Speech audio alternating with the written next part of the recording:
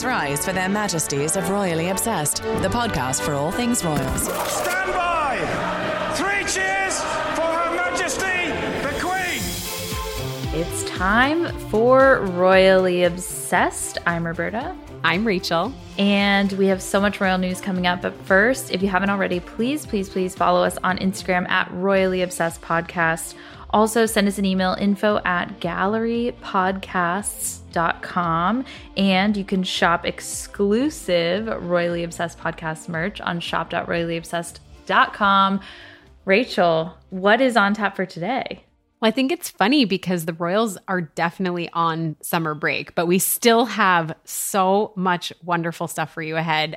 First up, we're chatting with Ed Perkins, the director of The Princess, the new HBO documentary that comes out on August 13th, which is Saturday. We've also got Prince Andrew and Prince Harry legal news, a question mark around Fergie's new digs, happy birthday to Princess Beatrice, all the love that she got on social media, and a royal rumor that's very much not confirmed that might bring Prince William to the U.S. That and so much more. Look at us. Even though they're on break, so much to discuss. Isn't it kind of lovely, though, that it's quiet? I feel like the roominess. And we really get to dig into stuff that we wouldn't normally talk about because there's not enough time. So I just love it. And because it is sort of quiet, our royal refreshment this week. And now it's time for the weekly royal cocktail. I am being a little bit snoozy and I just have my coffee with me. It's a Wednesday morning. But Rachel, do you have anything fun that you're sipping? A delicious glass of ice water. I apologize. Oh, hydration. Late August hydration because, middle of August. It's so hot here. Like that's, I think I'm really feeling my lack of hydration, which is why I'm trying to drink as much as possible water-wise during the day. This is a side note, speaking of refreshments and drinks though, is that I was at a bachelorette this weekend. And one of the things we had was a white wine spritzer, which is just so easy. It's just white wine mixed with like any sparkling water that you have and then cut up lemon and orange slices. And it was delicious because it was so hot out. We're in Florida. And that was the perfect beverage to sip. You just made that sound so attainable and easy. I need to remember that because I'm always like, oh, I'm not totally in the mood for a full glass of wine because it makes me sleepy. But a spritzer makes it a little more palatable. What were you up to this weekend, though? Quick catch up before we get in. Oh my gosh, I don't even remember the weekend. I can tell you what I did last night. I went and saw tell me about the Carlisle. Okay. So I went to the Carlisle Hotel for a fantastic press preview, but I just felt the Meghan and Harry energy from when they were in New York City that time. The minute I walked in, at Bemelman's, right? That's where I went in through Bemelman's specifically, and I kind of scanned the room. Obviously, Harry and Meghan are not there currently. But I love that bar and everything about it. And then I hopped up to a press preview. But then I also went and saw my very first Broadway show since the pandemic began. And Roberta knows this about me, but I used to go to theater quite frequently. Her and I saw Six, the musical, which I think was the last show I saw in the theater before the pandemic. And I felt so alive. It was amazing. I saw Funny Girl, which was terrific. And it was wonderful. I want to see that so bad. And that Six was so good. I feel like a lot of our listeners have probably seen it at this point, but it was so good and it was so fun to go with you. And we've also seen a lot of other things together. You used to take me to all these like off-Broadway things as well. Oh my gosh. Othello, I went with just Matt. Just me and Matt in Brooklyn. Met, which was one of the best things. I was like, I have this ticket. I don't want to go, or I can't go. Do you want to go with my husband? And you were like, yes. And I remember you guys had like a great time. Totally hit it off. I love Shakespeare. Yeah, but I'm taking us on a further tangent because remember the show I took you to that was like 10 hours long and it wasn't that live good. Animals on stage. Oh my God, it was very weird. We were so stressed about it because I was like, I felt so concerned because I was like, I'm literally keeping her out until like 1 a.m. and I had no idea and I promised that it would be amazing. But anyways, I digress. It was one of those really New York things though too, where it was like, this is the guy who recognized that Lin-Manuel Miranda was a huge star and he ended up producing this guy's film, and it was like, oh wait, this play is not like Hamilton at all. But Roberta is always the best sport. Like, you are always like, this is wonderful. And I've had the absolute best time, even though it was a total drag and it was terrible. I love live theater.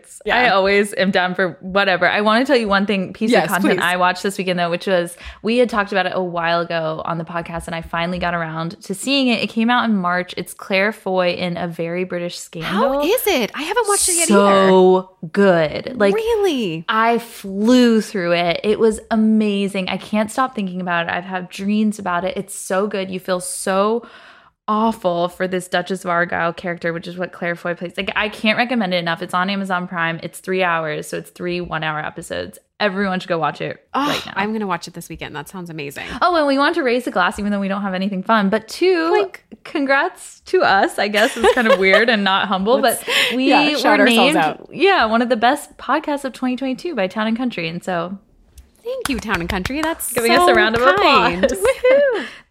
All right. Our listener email is actually listener DM today, and it's from Maureen. She writes, royal content alert. If you don't know about Sissy, she was basically Diana before Diana. Rumor has it that she's the first person to be photographed by a paparazzi in all of history. And she was a rebel princess who fought hard against palace rules and outdated practices. I was lucky enough to see this show early on, and it's really like The Crown and Bridgerton had an Austrian baby. Strongly recommend. And so we looked The Crown and Bridgerton had an Austrian baby. Like, is there anything more perfect for us? So the trailer, the show is on Netflix. It's called The Empress. Here's a little listen of that trailer. No one will want a girl such as you. You have no idea of the world. I want to marry my true soulmate.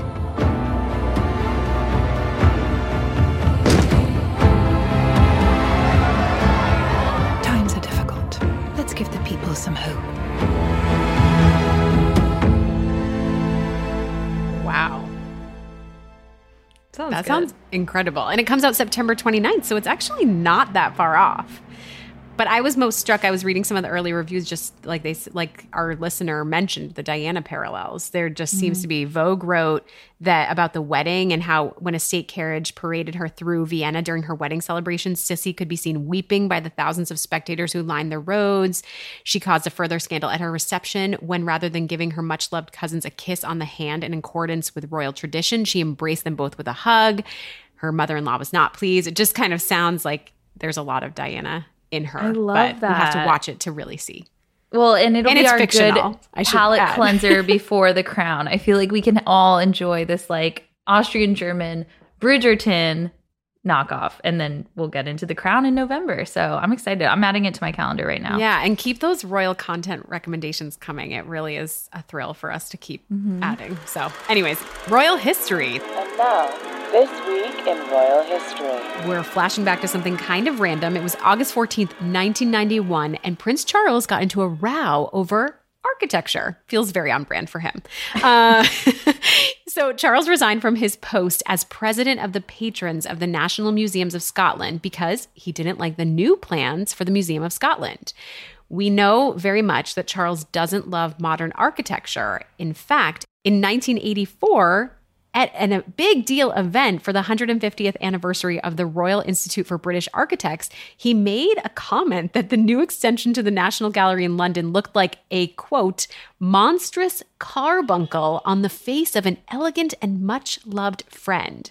Roberta, I did not know what carbuncle meant, so I Googled, and it means a severe abscess or boil. Ew. I know, it's just very really rude. That's mean, aggressive insult. Comment. Yeah. What I envisioned was a black tie event. The design, because of the comment that he made a few months later, was dumped, and they didn't do it. They did something traditional. So back to Scotland. Apparently, Charles's big beef was that he wanted the public to be involved. They were running a competition to design the new building. They got something like 371 entries. The 6 shortlisted entries were all very modern. And he really wanted something that blended into the environment, which, okay, fair. What he got was something that was just very, very modern. You can click that link where it says winner. It was Gordon Benson and Alan Forsyth's design. But in this case, his resignation had zero impact. That's a lot. That's a lot. It's very modern. It's kind of like a castle turret, but very modern. Yes. Yeah. With like shades of sandstone and beige and pink in a very cubic way. It's really something. Look at you with your architecture. I'm just wanting to describe vocabulary it for our listeners so that they can picture, but it is like, yeah, it's kind of an eyesore a little bit, I guess. I don't know. It is modern though. Yeah, you're right. So, I mean, yeah, it's very modern. But so in this case, his resignation from this awards committee had zero impact. The publicist, basically the head of the campaign, basically rolled their eyes and said, we're not surprised. Anyways, moving on. I just love Charles, the architecture snob, and I kind of went down the rabbit hole reading about his past with architecture. So I wanted to recommend a couple of reads for our listeners. There's a 2014 piece in The Guardian about why Charles loathes contemporary architecture and why those views are potentially problematic. He also shared 10 principles of architecture in the Architecture Review, which is another amazing read. And a lot of it is a push for sustainability, which I'm totally on board with. But I think the problematic part is that he can't discount the reasons we've modernized, which is very important. And, modern architecture is a big deal for a modern world. And in particular, the humans and huge amounts of population that live in it. So anyways, it was a really interesting sort of history moment. Why he loathes contemporary architecture for me in like one sentence, one tweet or less. Why does he loathe it? I mean, I think it really does come down to predominantly sustainability. One of the interesting points that I can't decide my opinion on is that he feels like a lot of design should be pedestrian first, have a pedestrian first point of view. And so I think that as a city person, I really like that idea, but I think it's almost like he doesn't love the arrival of the car.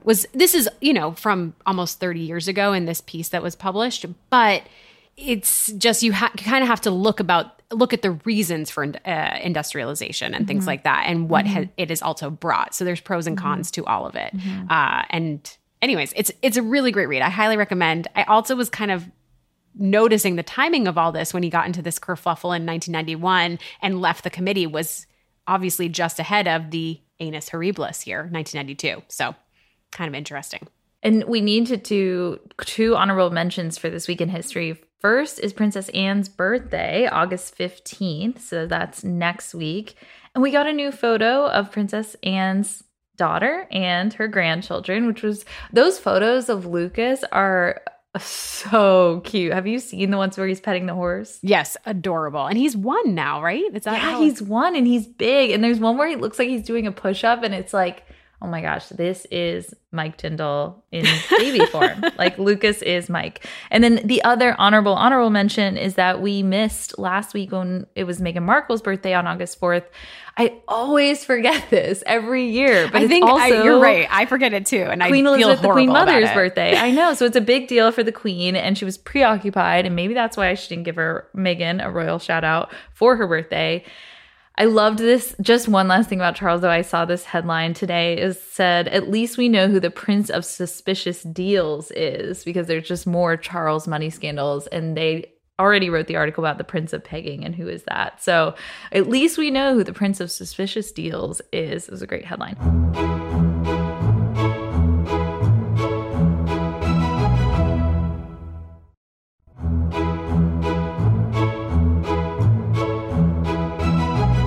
Are we ready? Do you want? Let's do it. Let's do it. Lawsuits. We're going to get into 2 lawsuits before, Prince Harry and Prince Andrew and some of their ongoing news updates before we get into our Ed Perkins interview for The Princess on HBO.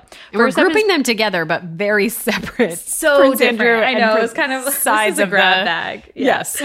Such a grab bag of news because it is a quiet week, which is nice. So Prince Andrew, the news that the settlement with Virginia Giuffre was actually a lot lower than we all thought. So it was originally thought that he settled for around 12 million pounds, which would be about $14.5 million. But the Sun on Sunday recently reported that figure is a lot lower, like only 3 to 5 million pounds, which leaves maybe some room for a tell-all book from Virginia Giuffre, which is probably the royal family's worst nightmare.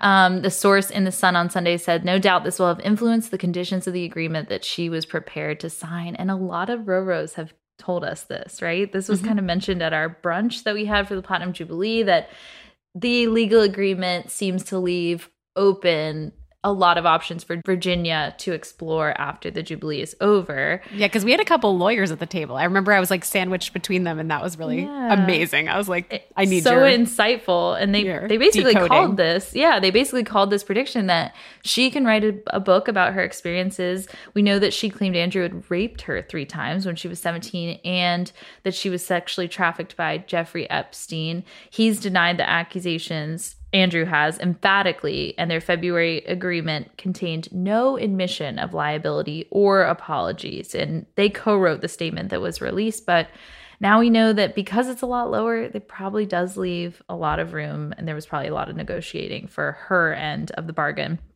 This also is a kind of a weird tangent, but last week, Fergie bought a £5 million home in Mayfair, which is like a smaller, more posh version of the Upper East Side, as a long-term investment for her daughters, Beatrice and Eugenie.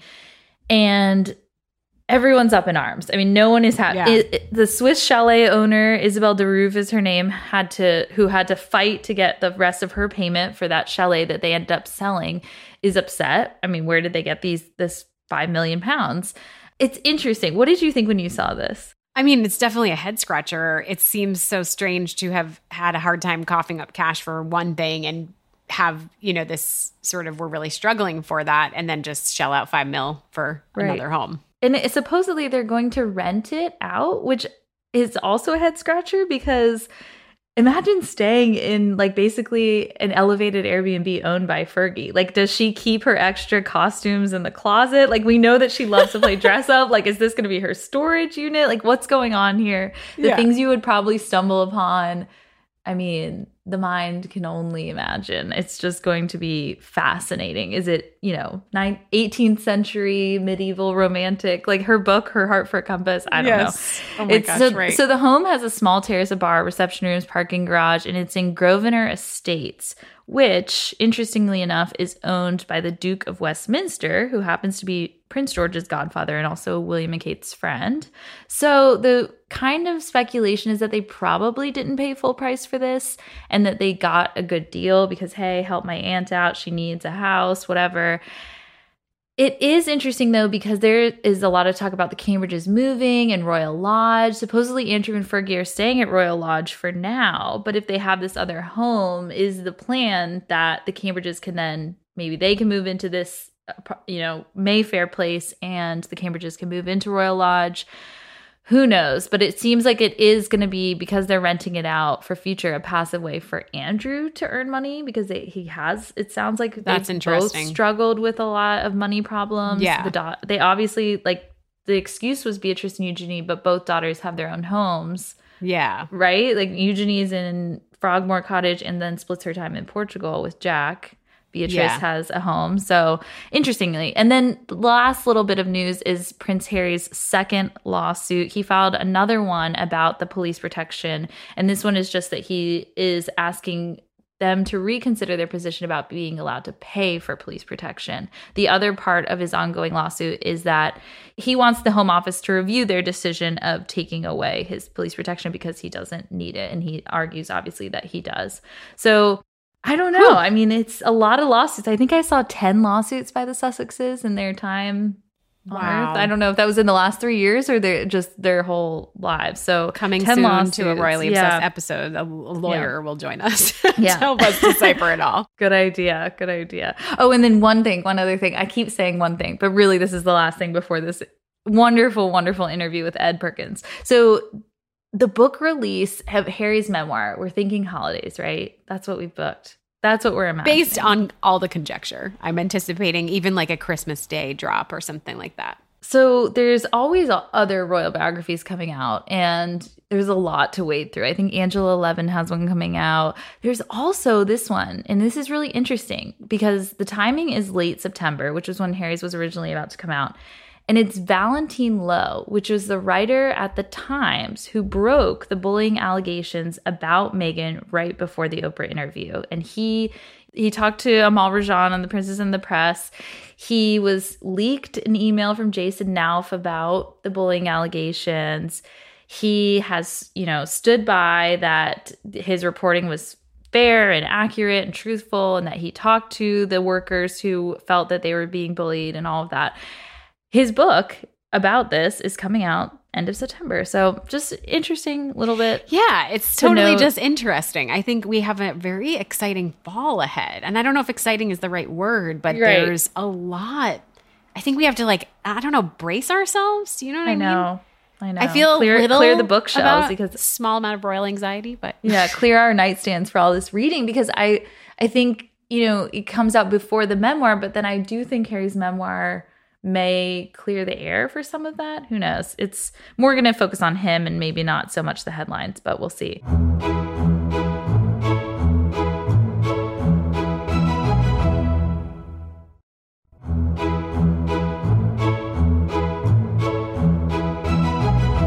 Now, should we do it? Our interview with Ed Perkins. This was such a treat and just so wonderful. And like I said to Roberta, I said to his team afterward, we could have chatted with him for hours. It's so interesting. We highly recommend watching the movie, The Princess, on HBO. Here's a little clip from the trailer before we get into it. The prince realizes that he's taking second place. By the way, A hollow and tormented marriage are giving the British media and its public little else to talk about. Just give me one question, mate. out. She's been pushed from the word go. It's the media that's causing the problems. Leave them alone. Lady Diana. We are joined by Ed Perkins, director of The Princess, out August 13th on HBO. The film is a gripping look at Diana's life through the lens of the media and the public, using home movie clips, newsreels, raw behind-the-scenes footage to tell the tragic story of Lady Di and the shifting perception of the royal family. Rachel got to watch it way back when at Sundance, and I finally viewed the screener and we're blown away. So thank you so much for joining us, Ed. Oh, thank you. That's really kind. Thanks for your kind words. Yeah, my husband was on top of it. He actually nabbed me the $15 ticket, and I was so thrilled to see it in January. But congrats, we're so. You watched thrilled. it at Sundance? Virtually, yeah. I wasn't there, but I watched it. Where you could buy it. They had a really well organized program. That's right. Yeah, no, I was really sorry not to be there in person, but I'm glad that everyone was able to watch it virtually. So yeah, seems like a long time ago now. It does. Now we're in the middle of a heat wave in New York City, but we'll dive right in. I think, first and foremost, we just wanted to ask you about the timing of the U.S. release. It's obviously just ahead of the 25th anniversary of Princess Diana's passing, which I feel, and we both feel, adds to the gravity and eeriness of the film, in particular, the opening bystander footage. I think I can't watch that without my breath catching in my throat, How significant is the timing for you? We're obviously aware of the anniversary of Diana's death, but I don't think that was the reason we decided to make it now. The truth is that this is actually a film I've wanted to make for many, many years. And Simon Chin, the producer who I work with, and I have talked about this probably for about 5 or 6 years. And I think Simon initially was quite hesitant to make the film because I think quite rightly he felt, could we add anything new to this conversation? We all know that this is one of the most told and retold stories probably in the last few decades. And so we only felt it was worth taking this on if we really felt we could offer something new, or I think in our case, offer a new perspective on this story. And, my strong take was that there have been a lot of documentaries made about Diana. Every single year, a few, at least in the UK, come out. And I think most of them are sort of consciously trying to get inside her head. They're trying to be quite interior and trying to understand her psychology, trying to understand what made her tick, perhaps what happened in her childhood and whether that affected her adult life, perhaps the mechanics of the breakdown of her relationship. All of that is interesting, and people have been fascinated by that for decades. And yet it does involve a degree of speculation. And the part of the Diana story, the part of this puzzle that, at least to me, is less explored and more interesting is not what does this say about Diana, but what does Diana's story say about all of us? Mm-hmm. And that was really the key, is like, can we make a film that essentially holds a mirror up to all of us and forces us to ask ourselves some really difficult questions about our relationship to Diana, but also more broadly, our relationship to celebrity and monarchy. And I think the thing that's most interesting to me is like this story wasn't just a story that we passively watched. I believe that this was a story we actively participated in the same way that so many people still actively participate in the royal stories. And so the question I want to ask is, what was our responsibility and perhaps what was our complicity in this tragic tale? Absolutely. What is that? I mean, what is that complicity? What does it say about us, the audience? Because I think that is, our curiosity is such a massive part of the film. I think that's right. I think the film, in a way, is an analysis or an excavation of the way in which we turn these stories, often royal, but not just royal, more, just celebrity stories, into a sort of form of entertainment, in a sense, for our consumption. There is something about this story specifically that I think talks to us, because for thousands of years, we've been telling ourselves variation of the fairy tale myth, right? And then it sort of came into being, and there was this beautiful girl who married the prince, and I think so many people were sort of swept up in that, in the same way that we still are. And so I don't think it's any surprise that so many people were captivated by it, wanted to follow it. But I think, so many people, we want the fairy tale, but at what cost? At whose expense? And the film, in a sense, is trying to not assign any blame, but it is trying to talk about our own complicity and the demand that we, the people, create for paparazzi photos or certain levels of intrusion, and the way in which stories like this can, as I say, be turned into a kind of national sitcom, a national soap opera. And I think that's not an easy conversation to have, but I think it's an important conversation to have. And I also think, without being prescriptive about what exactly the modern kind of reflections are, I do think there are ways to see what's been happening more recently through the lens of the Diana story. And I think there clearly are certain similarities and echoes that hopefully our viewers will find in our film. That's fascinating, because I think a lot of people who have seen the screener have pointed out that there are a lot of similarities to the modern version and Meghan Markle and Prince Harry. Did you feel that those parallels stuck out to you? Do you feel like that's something that people should be comparing Diana's story to? I don't want to be prescriptive about what people take from the film. I think there are a couple of things. Harry has explicitly talked about a fear of history repeating itself. The other thing I would say is that when we started making this film back a couple of years ago, it was around the same time that Harry and Meghan were leaving the UK and moving to the US. And at least in the UK, what seemed to happen was like the entire news cycle just stopped. Like, it seemed that for days and weeks, all everyone was talking about was Harry and Meghan. And the story had a very polarizing impact on people. Very few people I knew were apathetic towards it. Even those who pretended to be apathetic, if I just dug a little bit, they'd actually reveal very strong opinions one way or the other. Mm-hmm. People seemed to take sides, and it reminded us of a lot of the footage we were watching of Diana's life. That for 16, 17 years, when she was on this very public stage, we were all dissecting everything she did, everything she went, everything she wore, and there was, I remember, this constant debate and discourse around her and what she represented and what she was doing and who she was spending time with. And part of the film is, in a sense, trying to kind of bring that debate, that chatter back to life, and these voices sort of act almost like a Greek chorus in our film, these dislocated voices, normal people's voices, not experts, not people with any privileged access, just normal people like us, who had very strong opinions and felt like they had a stake in the game, felt like they had some ownership over Diana or what she represented. And so, yeah, I think there are interesting parallels there that I think, without going into too much detail or being too prescriptive, I think certain audiences will find.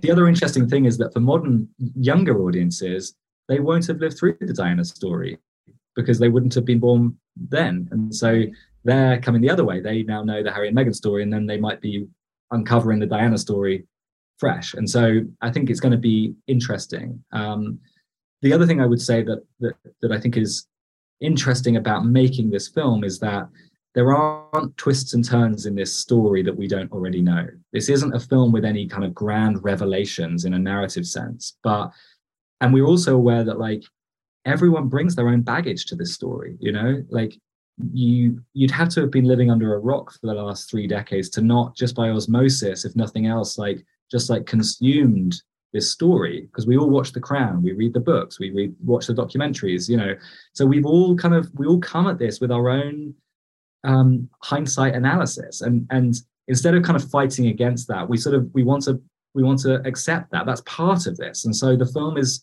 hopefully trying to say that it's giving audiences the space to look at the footage afresh, but also to bring their own hindsight to bear. And so we're not just asking audiences to relive the story, we want them hopefully to also reframe it for themselves. Mm-hmm. I think that's so fascinating and interesting. And it's exactly how I felt. I felt so reflective for almost 8 months in seeing it, just thinking about my own role and my own perspective on these events. But since you mentioned The Crown, I did want to ask, we have had a lot of fictional takes recently, The Crown and Spencer. Do retellings like that help, or do they hurt when it comes to Diana's legacy and narrative?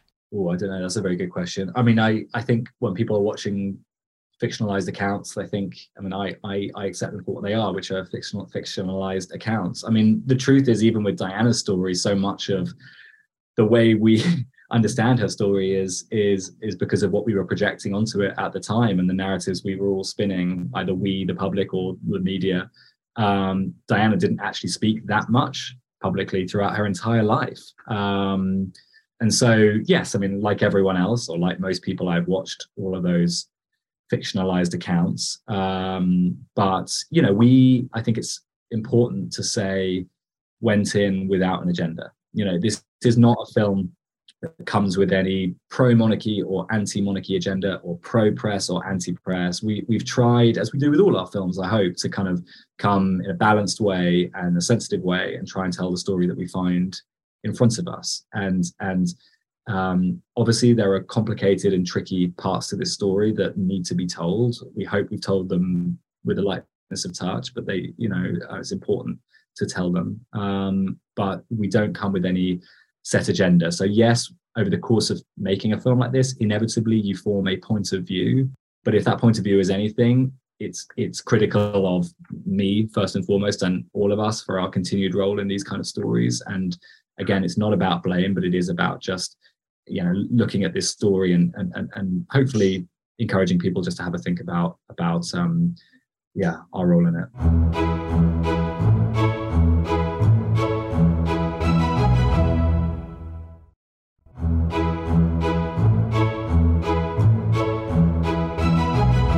We want to ask how a story like this and how a film like this is made, because you must have had to watch, so many hours of footage to compile this. How many hours did you have to watch, and how did you go about sourcing all of that? Yeah, it's a really good question. I mean, it was a mammoth task because for 16, 17 years, she was one of the most filmed and photographed people on the planet. I think our archive team came back with something close to 1,000 hours, something like that. And that was without any still photography. Our film doesn't really have stills in. It was just, we wanted to try to make it as immersive as possible and sit within the archive, because I think the archive is the medium through which we all, or many of us, got to know Diana or consumed this story. But yeah, it was about taking that 1,000 hours and just slowly kind of chipping away at it and kind of boiling it down to its essence, I guess. I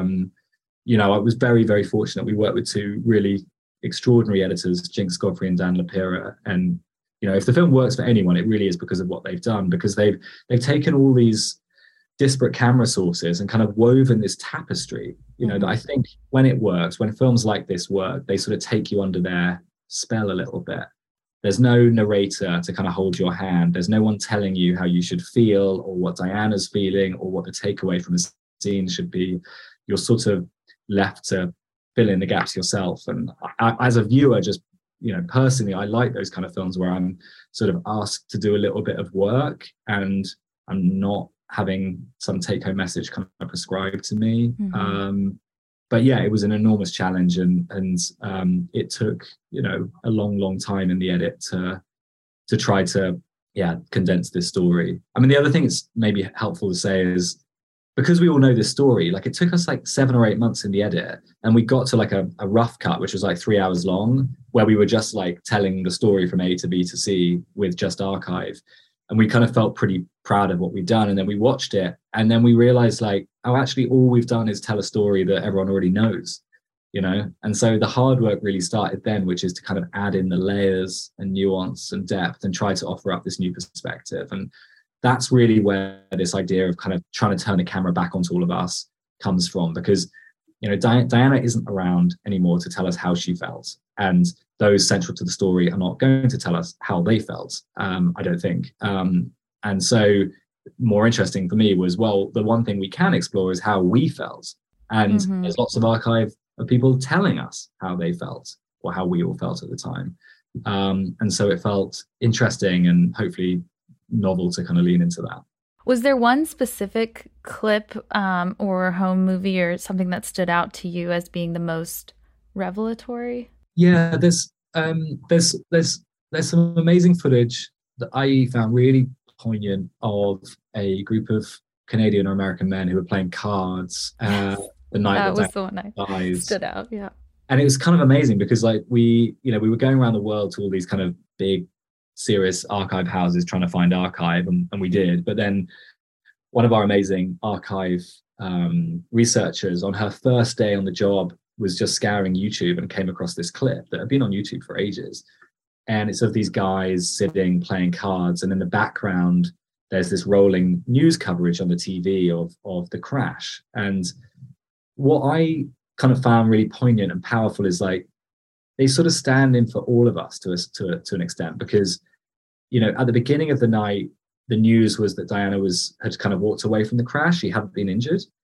And then the news becomes more and more somber and serious until ultimately it's announced that she's died. And you see on the faces of these men in real time, there's just like absolute shock and disbelief, you know? And I think that is how, not everyone, but lots of people felt at that time, which was like, this was not supposed to happen in this way. Fairy tales don't end like this. And yet it did. And so those men and their kind of very visceral, honest, unfiltered reaction, I think, yeah, it really captures people. And it often, so many people have come to me after seeing the film and saying, God, that moment really reminded me of where I was when I heard the news. And that's interesting to me. There's something about Diana and her story that her life somehow kind of intertwined with ours in so many ways. And this story does invite, I think, people to go back into their own past and feel something. Someone came up to me the other day saying they'd seen the film and they were really emotional watching the wedding scene.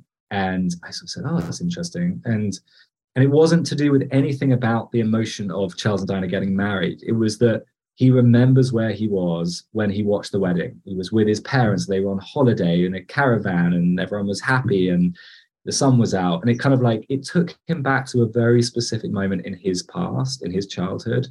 And I think that's what's sort of powerful about this story and this archive-only approach is it does act as a bit of a time machine, and it lifts you up and takes you back, yes, into Diana's life, but also back into all of our lives. And I think there's something interesting and powerful there. What is your take on the Martin Bashir fallout, the idea that Diana's Panorama interview, which is included in the film, should never be aired again? I mean, look, I think what I would say is this. I understand the sensitivity. Of course I do. Our film is telling Diana's story exclusively through contemporaneous archive material from the time. And it isn't going in for any contemporary commentary from today. And so as a result, you know, there are excerpts from the Panorama interview that are briefly featured in our film as a matter of the historical record. And it is part of the historical record, and we felt it therefore sort of deserved its place in a film in the way that I've described. Well, it has been a privilege to talk to you. Like we said, we could talk to you for so much longer. I know that we are on a time crunch here, but thank you for joining us and congratulations on the film. Congrats. It really meant a lot to us. And I think in a sea of so much Diana content that especially in the last year and a half, it really stands out and is quite remarkable in our opinion. Oh, that's kind. Thank you. We will encourage all of our listeners. We'll say it every week to watch. So thanks again. Thank you. Thank you very much. So wonderful to get to chat with Ed. And if you would like to watch his new film, it's out August 13th, The Princess. I think I'm going to rewatch it actually this weekend because I couldn't even take it all in. It was so much. Tissues required. Yes. Before we adjourn the Royal Pod, here are our highs and lows. It's time for the Royal Highs and Lows. You know it is a slow news week if my low is the absence of something. And it was the absence of a birthday wish from the Queen to Meghan Markle. Although we did get some from Kensington Palace and Clarence House. And obviously it's also the Queen's mother's birthday. So that's got to be bittersweet. Also, no archetypes. I just feel like there was such a kind of silence from the Sussexes, and that was a little bit of a letdown. Did you see that tweet from Ellie Hall at BuzzFeed? She said a Sussex spokesperson told her that Duchess Meghan is spending her 41st birthday today celebrating with her husband, children, and close friends. No new pictures are to be released to mark the occasion. So it is kind of nice, I guess, that they're having a low-key thing, but usually every year there's like a donation or like a fundraiser. I don't know. It was just such a big deal for 40 for 40 that it feels like a little bit too quiet, but she did get, that statement. I guess Tyler Perry gave her a shout out, Misan Harriman. So it was celebrated. She still got a lot of love, and I bet she had a big quiet bash along those lines.